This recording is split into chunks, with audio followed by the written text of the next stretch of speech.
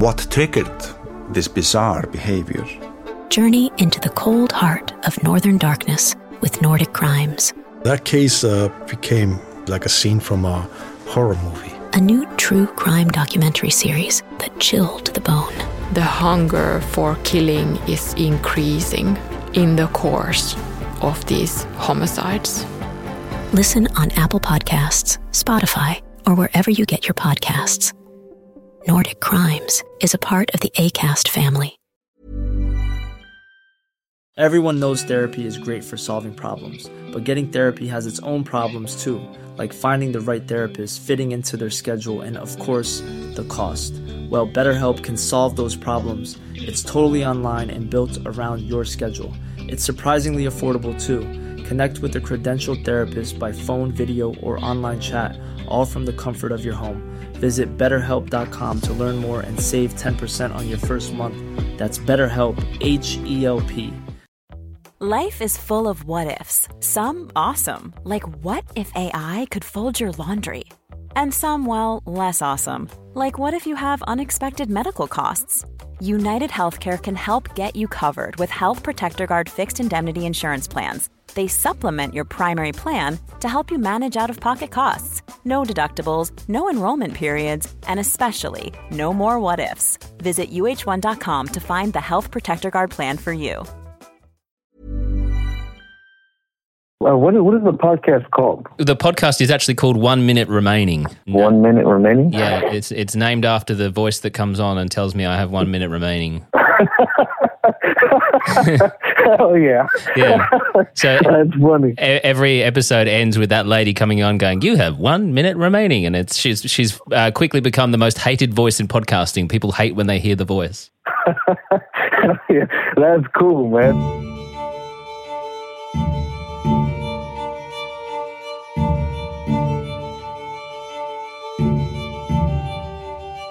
Hello, and welcome back to 1 Minute Remaining. My name is Jack Lawrence, the host and creator of this show. Today is episode 1 of my chat with a man who is by no means innocent and does not claim to be. He is, however, a man who has turned his life around. From someone who once lived and breathed the gang life, would have in fact died for his gang, and rose up the ranks to second in command in prison, to now focusing on a life of peace in his mind, learning, and his eventual release. I was incarcerated for 3 counts of first-degree assault, a conspiracy to commit first-degree assault, and 3 counts of drive-by shooting. And I have been incarcerated for 10 years, and I was originally sentenced to a 45-year sentence. Wow, it's a long time. Yeah, it was something to face, that's for sure. Yeah, they love their long sentences in the United States, that's for sure. Yeah, you are not joking. Yeah, man, I talk to so many people who've got, double figures and one guy that's even got 100 years. It blows my mind. Yeah, they say it's the land of the free, man. It doesn't make any damn sense because they're so quick to incarcerate people and just, throw you away pretty much. Yeah, and it blows my mind that the president is named the leader of the free world. I'm like, well, you've got the highest incarceration rate in the world, so I don't know how that works. Yeah, it's crazy. I mean, it's a beautiful country, man. We do have a lot of freedoms here and things like that. But at the same time, man, the aspect of reform and how we care for our citizens, I feel is lacking. I was introduced to Jayme Ryan by a mutual friend, Evaristo Salas Jr. Jayme and Evaristo are currently housed in the same facility and have in fact known each other for many years. So, I mean, obviously, you've been in prison with Junior. You told me that he was one of the first people you met. How did you meet him? Was he part of the same gang when you were in there? Yeah. We were running with the same people. And then you saw him again, obviously, when you got to the place you're in now. Yeah, which was cool, man, because I've always liked Junior, because him and I used to walk the yard back in Walla Walla. So I met Junior, man, and I was like, I think I just turned 23.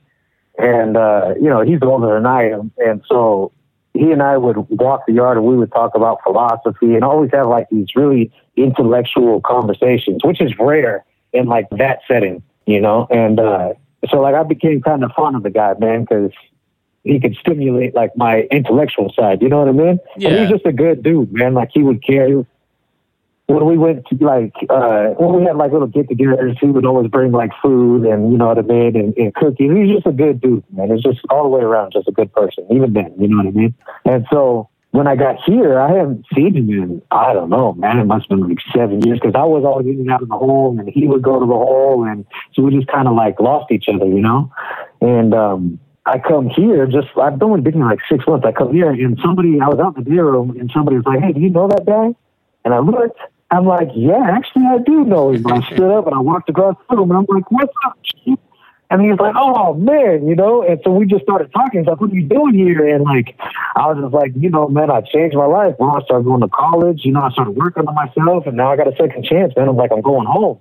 And he's like, he started telling me about, you know, what's going on with his case and, like, the entire investigation and all these other things. And then it's crazy, too, because him and our journeys have been kind of similar as far as like the stuff that we study. We both started studying like Stoicism, Buddhism. We studied Islam, Christianity, and all these other things. And we started studying like what constitutes good moral fiber, character, and principles and stuff like that. And like those are the majority of our conversations now.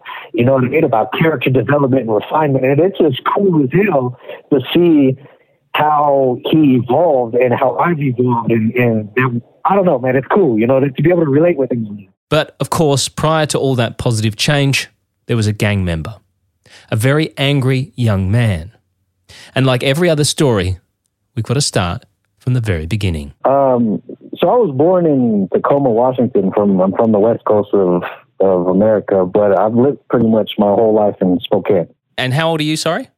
I'll be 32 here in like 2 weeks. So what was life growing up like in Spokane as a young guy?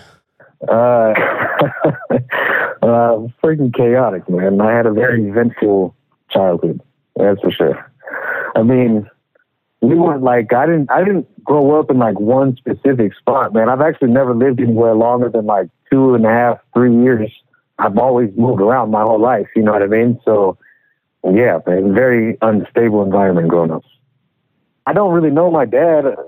He left when I was real young, man. And I think the last time like we ever really spent any time together, I was like a little over 3. So did you have a good relationship with your mother? To be honest, no.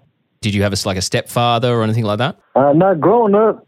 So I have, 5 other siblings, and like it's pretty much just been my mom, like, that took care of us all growing up and everything like that. So, I mean, there were men that would come and go, but I think the closest thing to, like, a stepdad was in my youngest brother's dad. He was in my life for, I don't know, maybe like 5 years or so. So no real sort of major father figure in your life when you were younger then?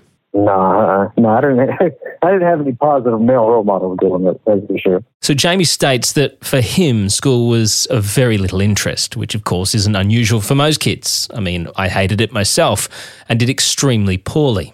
Jayme says, though, there was a couple of subjects that he did in fact love. I mean, not really, man. I was the kind of kid, like there's just so much going on, and like if I wasn't really interested in it, like I didn't try, you know what I mean? So like if it was like history or science, like I was there. But aside from that, like I didn't really care much, you know? So that's interesting. So you were into science. It's a pretty heavy topic. I mean, I remember science at school and I was like, it all went over my head. I didn't get any of it. Yeah, I actually love it. I started taking college courses in here, which I know we'll talk about later, but and that was like piqued my interest to the fullest, man. I'm still a big old nerd over here, bro. You know? At 15, Jayme and his mother would move from Spokane to Tacoma, Washington, where he was born. He says it was an attempt to get their lives back on track, and something, in fact, his sister had instigated. My oldest sister, when she had turned 18, she had bounced and moved over there, and she wanted a better life for us and everything. So she went over there and started busting her ass working and like setting the foundation to try and, create a better life for the rest of our family. And my mom kind of, wanted to follow my sister over there. And I was getting in a lot of trouble, man. I was getting in trouble with other gangs and just people. So she had enough at that point. My mom was just going through hell with what she's going through in life. Her mental health was degrading. It was a whole hell of a life. She wanted to be closer to like our family because our family's from over there, which we don't have much extended family. So, you know, it's just all this kind of jumbled up that made my mom want to take us over there.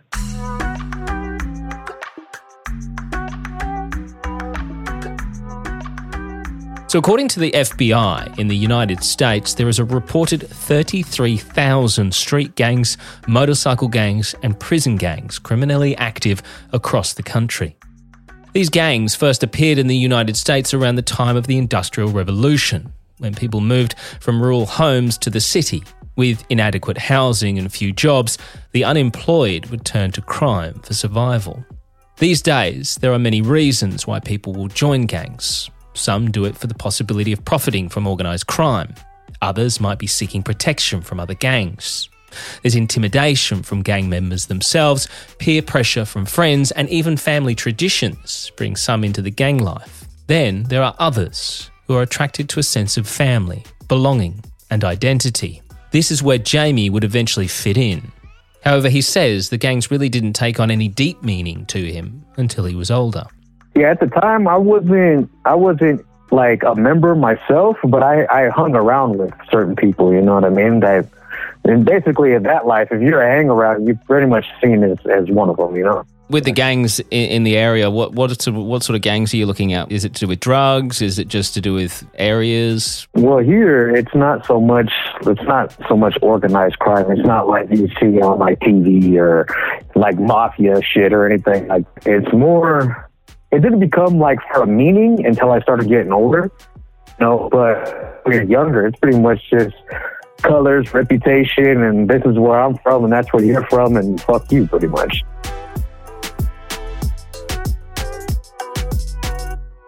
I talked to Junior, you know, about the gang situation because he was similar, got involved with gangs when he was younger, and he said it sort of just happens. You just sort of hang around certain people and eventually other people look at you and go, well, you hang around those people, so you're affiliated with those people, and you kind of just sort of fall into it. It's not like there's any sort of you go out and choose a gang. It just happens. Yeah, I would say that yes and no. You know what I mean? Like, especially where he's from, his is very geographical, meaning like one side of the town is predominantly these people, and it's like generational, you know what I mean? So families have been in this for 10, 20, 30 years. And where I'm from, it's not so much as that. It's more of groups of people coming together, you know what I mean, and forming an identity. A lot of lost children and shit like that, people looking for acceptance from the home. Where I'm from wasn't so much as like, it's not so much generational, you know what I mean? Did you just spend a lot of time out of the home and then that's how you got involved with the gangs? Yeah, so it didn't really start. I actually wasn't even like hip to the whole thing till I became like, I don't know, till like I was like 12, 13, and we moved like back to the city, and like I started meeting people and stuff like that. Like, I don't know, when I was younger, when I was like 5 and 6, like these people had been around, but I couldn't really conceptualize like what the hell it was, you know what I mean? And so we ended up moving around, and then we moved out to the country at one point and came back to the city, and we moved to like a bad neighborhood, you know what I mean? And I started clicking up with these people, going to school with these people and stuff like that. And that's what I became like, getting really exposed to the ideas, you know? Were you getting in trouble with police at a young age? I never got arrested. There was one time I had pulled a police officer off of my friend. They were jumping on my friend, and they pulled the police officer off, and they whooped our ass and then took us to juvie. But they just called our parents and take us home, and they gave us a pretty good thrashing, you know what I mean? That was pretty much it for my juvenile shit. It's not like you were in and out of, police cars every other day getting picked up by the cops. No. Jayme says that in his late teens, he would eventually run away from his mother's home in Tacoma and head back to Spokane. I actually ran away at that age. And that was like, I ran away because I was living in Tacoma at the time with my mother, and I ran away back to Spokane, and I started living with one of my friends that I grew up with, him and his mother, and I went to alternative school to go and get my GED. And after that, I mean, I've pretty much been on my own since then, you know what I mean? You finally, as you said, you sort of run away and you're staying with a friend and you do your GED. So were you getting your life back on track? No, I wasn't, man. Like, I was doing it because it was like something that had to be done. The person that I was staying with was like, listen, man, if you're going to be here, like, I want you to at least do this. And I was like, okay, I can do that. Because she wanted the best for me as my friend's mother. And, that was like her only requirement for letting me stay with her, so I went and did it. At the time of my life, I didn't have no higher aspirations. I didn't think like, what, hey man, I'm going to go to college and I'm going to become sophisticated and intelligent. And no, absolutely not. Yeah, right. What did you want out of life when you were that age, or were you just not thinking like that? No, man, I really didn't have. So my only like dream, really, since I was a kid, was like I wanted to join the military. I wanted to become a Green Beret, right, which is like a part of the American Special Forces, right. That was like my only dream growing up. But as I got older, and I started drinking and smoking weed and kicking and stuff, that really kind of just became my life, man. And like that's all I really wanted to do. I just wanted to go and kick it with the fellas, you know what I mean? Yeah. I didn't really have like, oh, one day I'm going to grow up and I'm going to have a house and things like this. Like, I never really thought about that. What were you doing for money at the time? Well, sometimes I would do like under the table work, which is like basically it's not an official job. You know what I mean? Yep. Like I just go and I'll work for somebody doing landscaping or something like that, and then they'll pay me, or I'll sell drugs. We're going to take a short break, and when we come back, Jayme talks us through the moment that would see his freedom taken away. And so I just pulled out my gun and I just started unloading on him.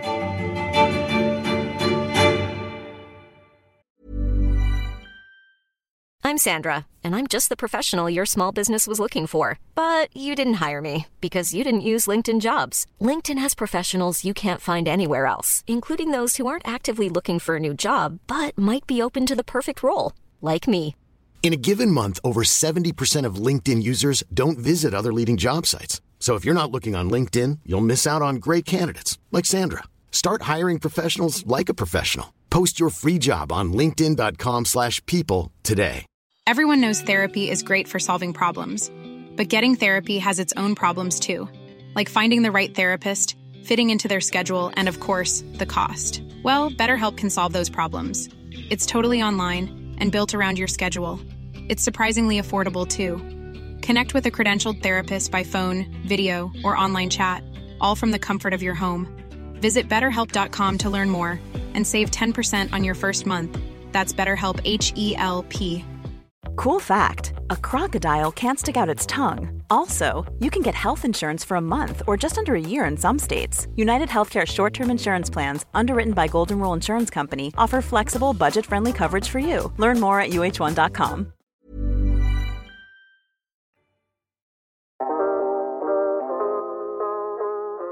Of course, it's no news to anyone that where there's gangs, there's violence. All right, back now with an update to that tragic shooting out of Sacramento this weekend. Police now saying they believe it was gang-related. It was a violent weekend around New York City. 16 people were shot in just 90 minutes in Brooklyn and Queens overnight. Chicago's South Side.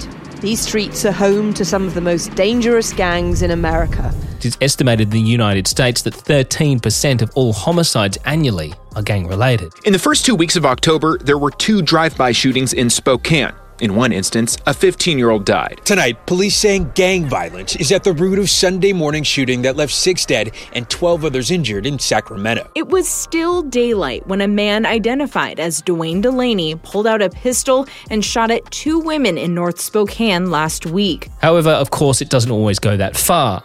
And trivial gang fights and beatings are a common occurrence. And Jayme says that the violence in the gangs was where he, in fact, gained his own reputation. Yeah, actually, that was like my whole gig, man. That's like actually where I thrived. And that's where I ended up getting my moniker. I don't know if you read or whatever, but I ended up going by Hitman, and that was because of like my willingness to do these things, you know what I mean? And that was actually what I was like, what I built my reputation on. Not so much everything else, but my willingness to like, I'll pretty much fuck you up. You know what I mean? What was the name that you got? Hitman. Hitman? Yes. Yeah, wow. Okay. Well, that certainly spells it out for anyone. I mean, as nicknames go, I don't think there's anyone sort of questioning what Hitman does. I mean, I find it interesting that you had this moniker and you had this sort of name, but yet you didn't really get in trouble with the police. You must have been good at getting away with things. Yeah, I remember one time my little brother, he had mentioned that. He was like, I don't understand how you do all this stuff and you never get in trouble. And I was like, I don't know, man. I'm just lucky, I guess, you know? The Teflon Don. Nothing sticks. Yeah, yeah, right.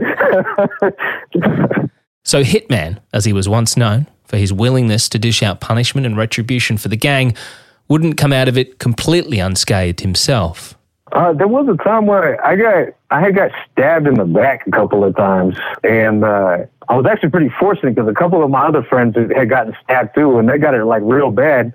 I don't know. I was just fortunate, man. Sometimes I think that God had just looked out for me because I remember I was on top of this guy and I was beating him who had just stabbed my friends, came up behind me, and I felt like these pricks in my back, and I was like, what the hell was that? So I stood up and I turned around and this guy's eyes were all big and he's got a knife in his hand, man. And I was like, oh, man. And so I'm thinking I'm tore up and I got a little slice on the side of me and I'm feeling my back and everything. And I mean, I was okay, but like, I think that was probably the closest. Man, I mean, I have a couple run-ins and stuff. I've been shot at and stuff before, but I don't know. I think that was probably the closest one. This is probably an odd thing to ask, but would you say that you enjoyed the gang life and doing what you were doing? In the moment, so this can be kind of a deep aspect of the conversation, to be honest with you. But in the moment, right, I was so lost in life that and I appreciated the camaraderie and the sense of purpose that I had, that I would say yes. You know what I mean? But it's because I was severely broken, and it gave me, to be completely vulnerable with you right now, man, yeah, I would take out my internal rage on people who are, for the most part, completely undeserving of it. You know what I mean? And for the time, I felt as if it would heal this hole in my heart. And then the praise I would get from my homeboys made me feel good. Yeah. You know what I mean? And so it was like a bittersweet kind of thing. You know what I mean?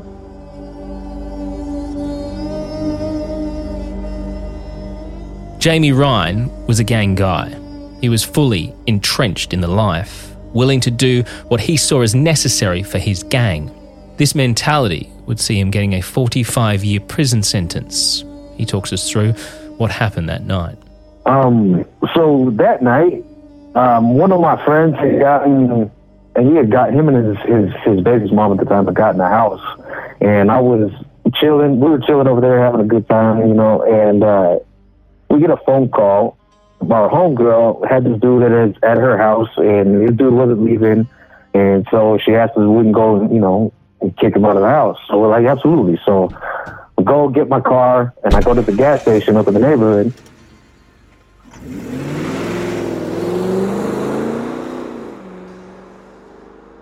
And I go inside, and I see somebody who's all in blue, which is like our rival's colors, you know what I mean? And I hit him up, and he didn't want any problems or anything like that. Like, he was like, hey, man, I'm just here for my family. But at that time, I don't give a shit, you know what I mean? And so I tell him to come outside, because I wanted to fight the guy. And he didn't want any problems. So he stayed inside the store or whatever. So I go outside, I get my car, I drive around the block, I grab my pistol, and then I start walking back to the store. And I see another car pull up, and this guy comes outside of the store, and these two men are talking. And so the guy sees me the guy that I had talked to inside the store, he looked at me, saw me, and turned around and ran back inside the store. And the gentleman that had pulled up that he was talking to, took off his sweater and threw it on top of the car and started walking at me in like an aggressive manner, you know what I mean? And so I just pulled out my gun and I just started unloading on him.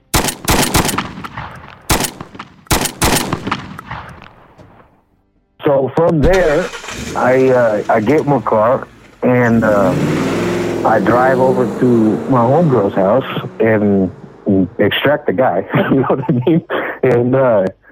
And so I knock on the door. We don't end up having to get down with the guy or anything like that, but I open the door or whatever, and he's standing there, and he runs past me and jumps over the fence and takes off down the road. And then she wasn't there at the time, so I'm chilling in her house, and then the cops come, and somebody just in the neighborhood had recognized my car on the police scanner. and had called in the police. So they had surrounded my car, and I'm watching them out of the window, and I'm like waiting for everything to calm down. And so once everything calms down, I go outside and I get my car, and then I pull it into the alley to back in her driveway. And I didn't even think like they had stationed like cops around and things like that. And so they watched me pull in there, and they just came and swarmed me.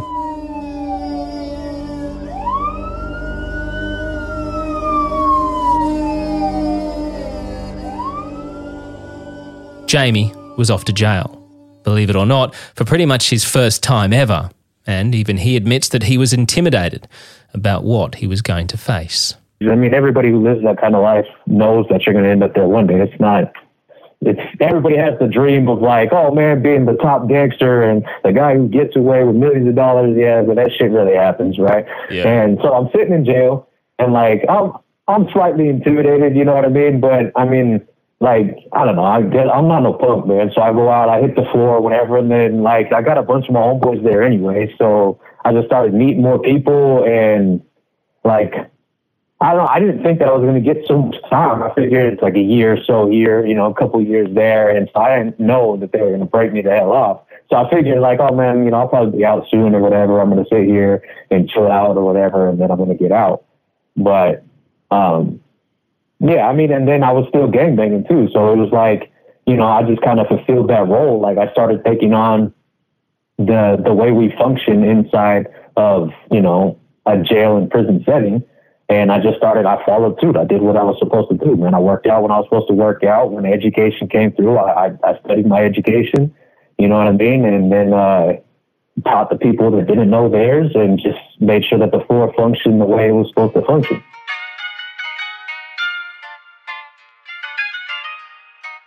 So we've heard about these educational programs before when speaking with former gang member Evaristo Salas Jr. Jr. told us about when he finally made the decision to break away from the gang in prison. Part of that was not going to these educational programs. But when I stopped, you know, doing their little program, and what I mean by that is, so they almost have a system of indoctrination where it's education. They have these little things of education, that kind of stuff, you know, things you have to do in prison, certain rules you have to follow. So I stopped shaking up with them. I stopped kind of talking to them. Shaking up means like shaking their hands and all that kind of stuff. I stopped going to their little education programs that they have in the yards, that kind of stuff, you know. And this was a real violation, you know what I mean? So this is interesting because Junior sort of told me a little bit about this, because obviously when he went to prison, he ended up with the Hispanic gang, and he talks about these education programs and stuff like that. Can you explain a bit about what that means? So we were taught basically there's a certain way we function, you know, inside of prison and outside of prison, or just in incarcerated like circumstances, you know. There's certain things that we're allowed to do, certain duties and responsibilities that people in certain positions have to do. And there's, you know, basically to sum it up, there's a way to conduct yourself, and then there's a way not to conduct yourself. Yeah. And we're to see ourselves as soldiers of a higher movement, of a bigger cause, and not to act like gang members and kind of shaking up a little bit. I mean, we would sit down and we would have sessions. We would go over our gang's history, you know what I mean? We would go over our rules of conduct and things like this, and, you know, basically ingrain it in ourselves. It's almost cult-like. Yeah, very much so. It's very much so like a religion, to be honest with you. And this is what you believe in. You know what I mean? This is what you'll follow. This is how you will act. And anything outside of that, there will be repercussions. Religions are a little more forgiving than gangs. Well, maybe not historically. Yeah, I was going to say, not all religions are that forgiving.